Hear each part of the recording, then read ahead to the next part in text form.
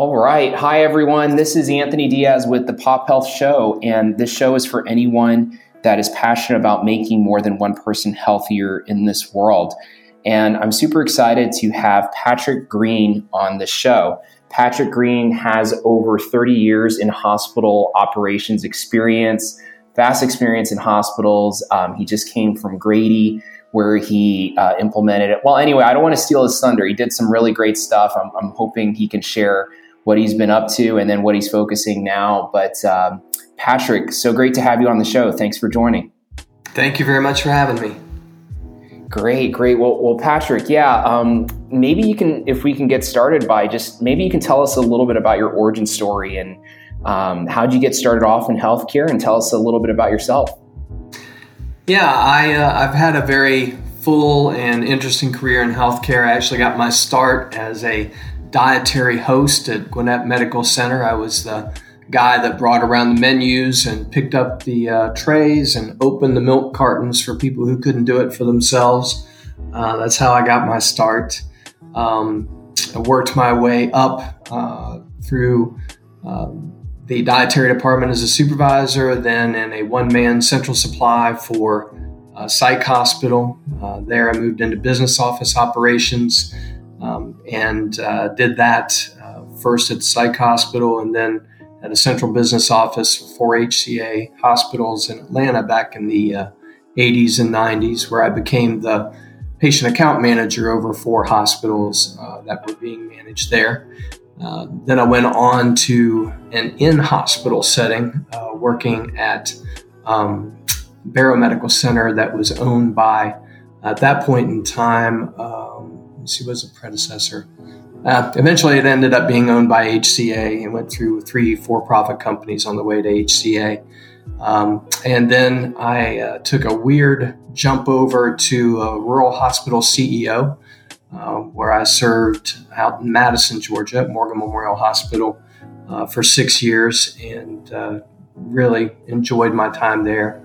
And then I went back into kind of the larger hospital setting where I spent 6 years at Gwinnett Medical Center as the service line director for cardiovascular and imaging services, and then did the same type of role at DeKalb Medical for 6 years, and then just finished up 5 years at Grady Memorial Hospital, the large academic safety net hospital in downtown Atlanta. So I've kind of spanned the for-profit, not-for-profit, the smallest hospital in Georgia to one of the largest hospitals in Georgia.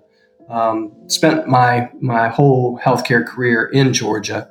And that's why I've decided at this point in time to kind of step out of hospital administration and go into healthcare recruiting so that I can have a broader impact literally around the world. So I'm real excited about that.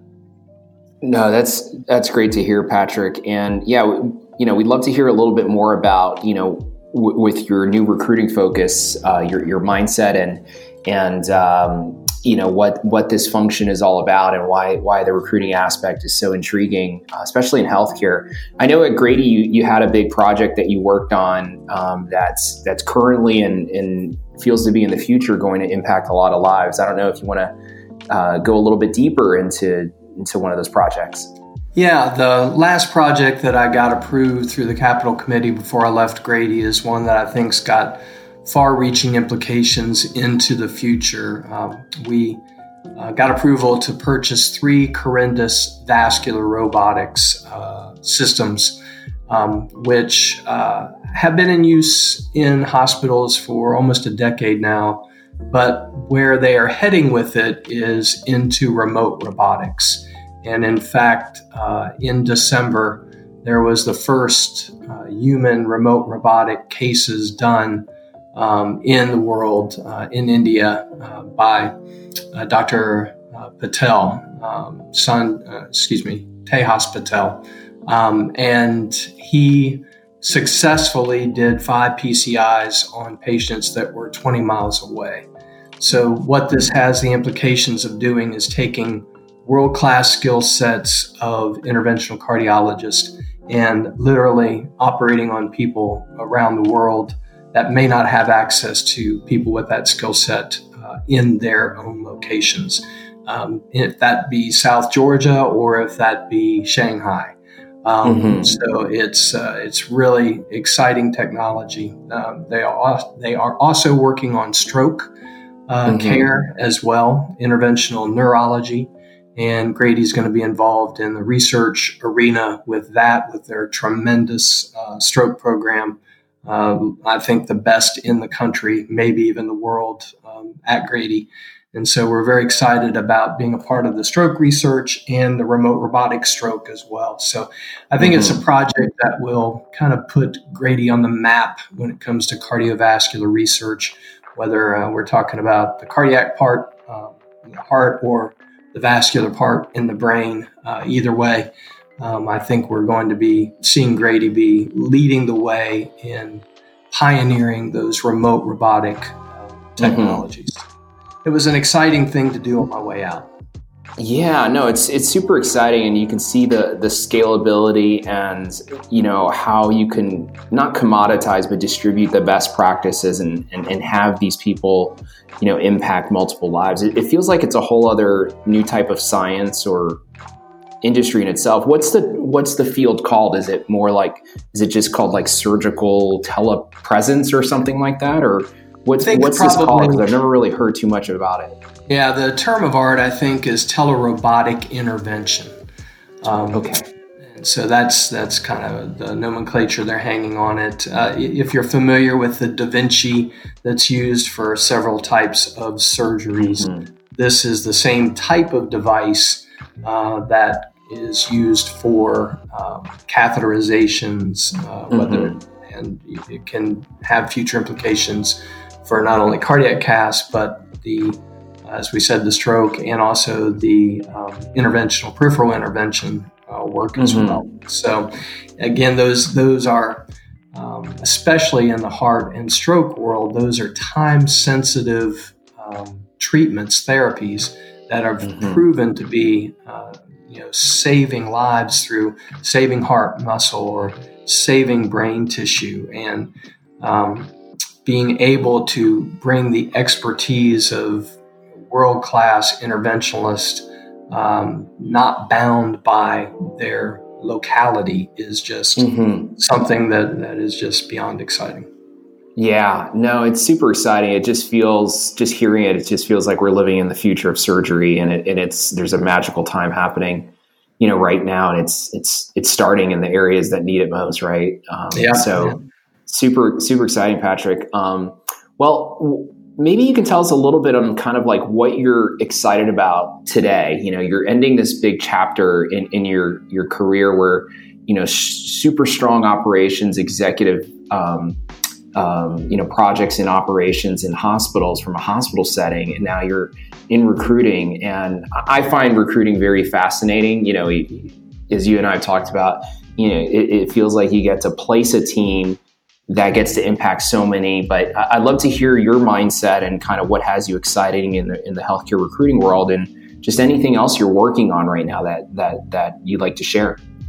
Yeah, I am working for a global recruiting firm called Adilstone Group Incorporated, and we are really looking to take the expertise in Western medicine and take people that have learned in some of the best environments and send them around the world, around the globe, where people are crying out for that. So the big contracts that I have in front of me right now that I'm working to fill are in Saudi Arabia and China. We hope to soon have some in Vietnam. So it's kind of, again, that same mentality that I had about Corindus, of getting that skill set out to where it's needed and maybe not being served well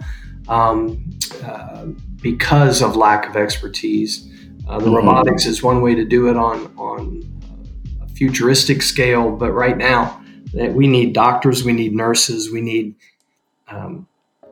technologists, physical therapists, we need CEOs, COOs, CFOs, leadership teams that can go out and meet the need of these expanding healthcare facilities in the third world and in the Arabian Peninsula, North Africa, where they have had things very centralized and kind of moving towards decentralizing. But in order to do that, it takes human resources, human capital. So it's an exciting endeavor, kind of, again, getting away from my local Georgia impact to have an impact around the world. So I'm excited about that. And in the recruiting world, obviously, fit feels like it's really important. Can you, for our listeners, can you talk about an example, maybe like the Shanghai one, where it sounds like they're a facility or hospital looking for an executive, right, to run their organization or make an impact in the organization. How do you find the right candidates that are willing to make that move, to take that leadership step? They may, I don't know if the requirement is that they speak Mandarin or they've been to Shanghai before, but how do you get both sides of the market right in terms of fit? Maybe you'd like to share some best practices there. Yeah, I think a lot of it is about communication. Fortunately, a lot of the countries that we are recruiting to, English is a very well-used language from the staff's point of view. Definitely a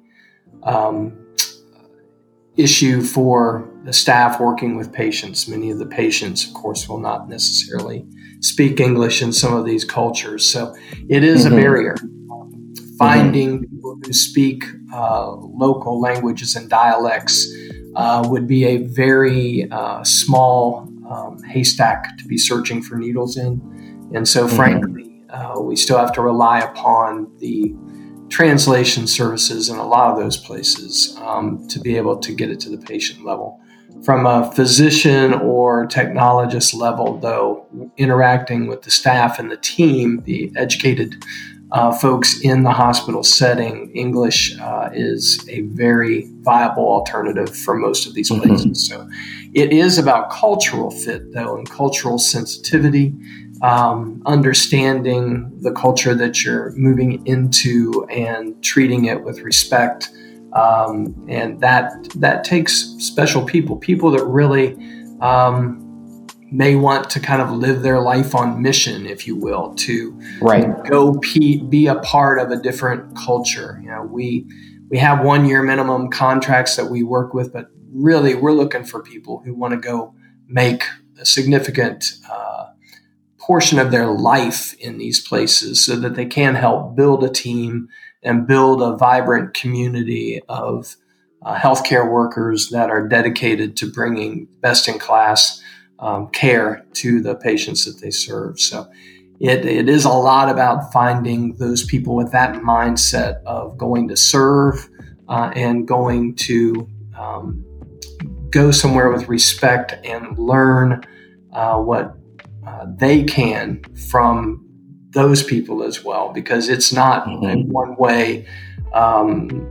situation where we Westerners are brilliant and we can't learn from anybody else. There is a lot to be learned going both ways. So you want somebody who's open-minded and learning and committed to respecting and honoring people's traditions and paradigms.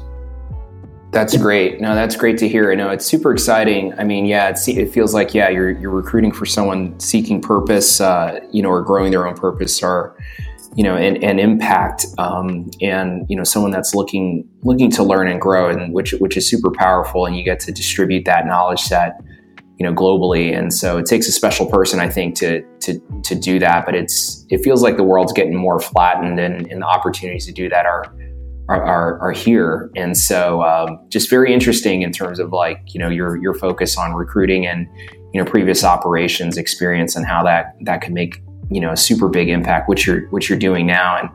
And Patrick, no, this is really super exciting. What I'd love to hear a little bit more about is where you see health going in the future. So typically on our episodes we talk about, where someone's been, what they're focused on right now, what they're passionate about. Tell us about the future, Patrick. And it doesn't have to be necessarily, related to healthcare recruiting or healthcare operations, but what has you excited about the future? What's something you believe that, hasn't been proven yet? Just love to hear a little bit on how you're thinking about healthcare and the future. Well, I've been around healthcare for a long time, and all during that time frame, there's been this concept out there that we need to be about creating wellness and not healthcare, and we need to move towards capitated systems of payment that will reward people for keeping people healthy instead of rewarding them for performing procedures and having high volumes of testing and inpatient visits to the hospital or emergency room visits or clinic visits. And to be honest, I've heard it for 33 years and I'm just not seeing it. I'm not seeing it happen to a great degree, at least in my experience. And again, one of the things I hope to find is, as I travel around the world, is find where people are doing it better than maybe we are here in the United States.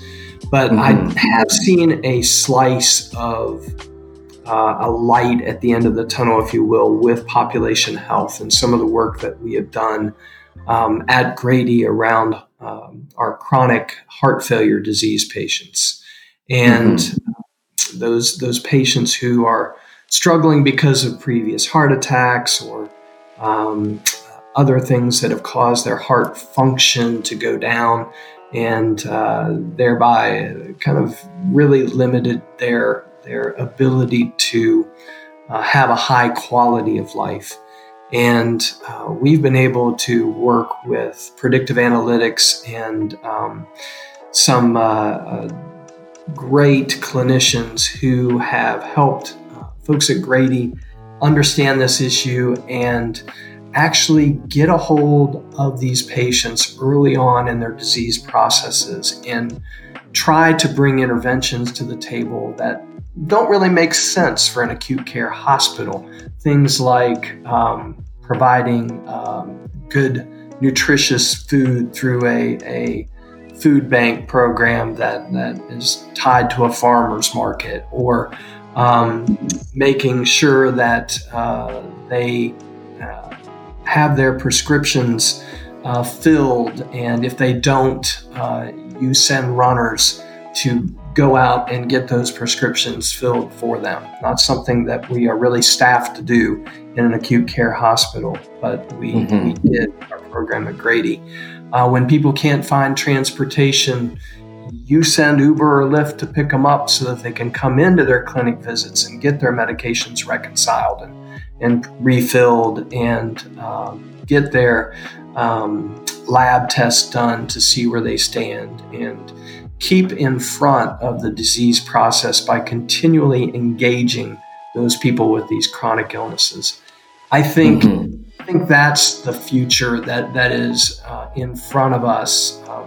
It's going to have to be driven ultimately by payers that are willing to give some upfront money in demonstration projects to hospitals that will do this type of initiative, find out what works, and then duplicate it across our healthcare systems. So I think that we're starting to see those demonstration projects similar to what Grady's done, utilizing those predictive analytics tools that are just kind of getting launched in the last 5 years.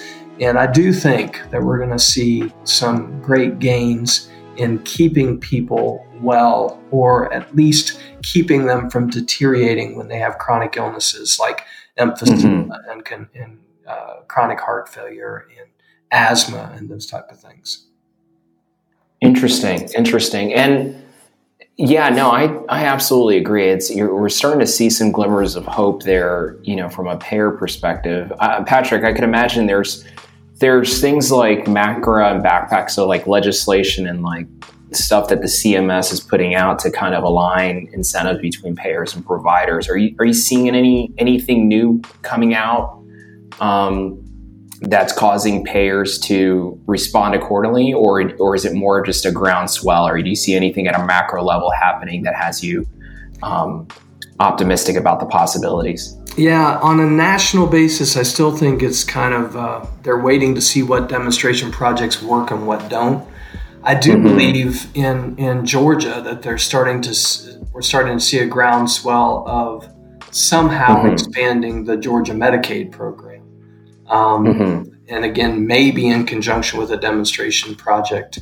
But I think that is something that would greatly impact downtown Atlanta healthcare, is if we can see an expansion of Medicaid with those federal funds that can be drawn down upon, and do it in a way that hopefully targets these type of things we've been talking about, dealing with the chronic illnesses and preventing readmissions and those type of things that will drive down the costs so that it's sustainable even if funding is taken away, which is what the Georgia legislatures and governors have been afraid of, is, well, yeah, they give us this money, but then if they take it away, we have to sustain the services that are being offered. So I think if we can do it towards projects that are demonstrating an ROI, maybe that's the way we can get those federal funds in to help Georgia. Yeah, no, I think that sounds amazing. Yeah, we're in an interesting time, and I think things that you've done at Grady in previous lives, it's starting to take shape, and it feels like it takes these like these nice little demonstrations and projects to see, hey, look, this works, this is scalable, and then you do something that doesn't scale sometimes, like going to get someone's meds or call an Uber ride for them, but then you're also looking at things like robotics and the remote surgical projects you're doing, and the combination of these is just really super exciting for the future. Patrick, this has been great having you on the show, and we'd love to have you back, and maybe throughout the year or later on this year you can come back and talk about some of the healthcare roles you've staffed and the different organizations and healthcare organizations around the world that you've been staffing for. It'd be great to hear those stories and what things that they're doing, what type of projects they're doing at a scalable level from an operations perspective. It'd be great to hear about that. Yeah. But for our listeners, I'm sorry, go ahead. I would love that. Yeah, I'm going to be taking a trip to Saudi Arabia in April, so maybe I could come back on after that and tell you what I learned from them. Yeah, that would be powerful. Patrick. Really, really appreciate that. And Patrick, it was great having you on this show and for this episode. If people want to engage with you, our listeners want to engage with you, what would be the best way to do so? You can reach out to me at my new company, Adilstone Group, LLC, and my email there is patrick.green, no E on the end of green, at Adilstone, ADILSTONE.com. Perfect. Well, Patrick, this is great having you on. We'll put links and info on the show notes. And thanks so much for being on the show. And to our listeners out there, thanks again for joining us. And this is another episode of the Pop Health Show meant for anyone that's determined and passionate about making anyone healthy in this world. So thanks again, Patrick. Thank you.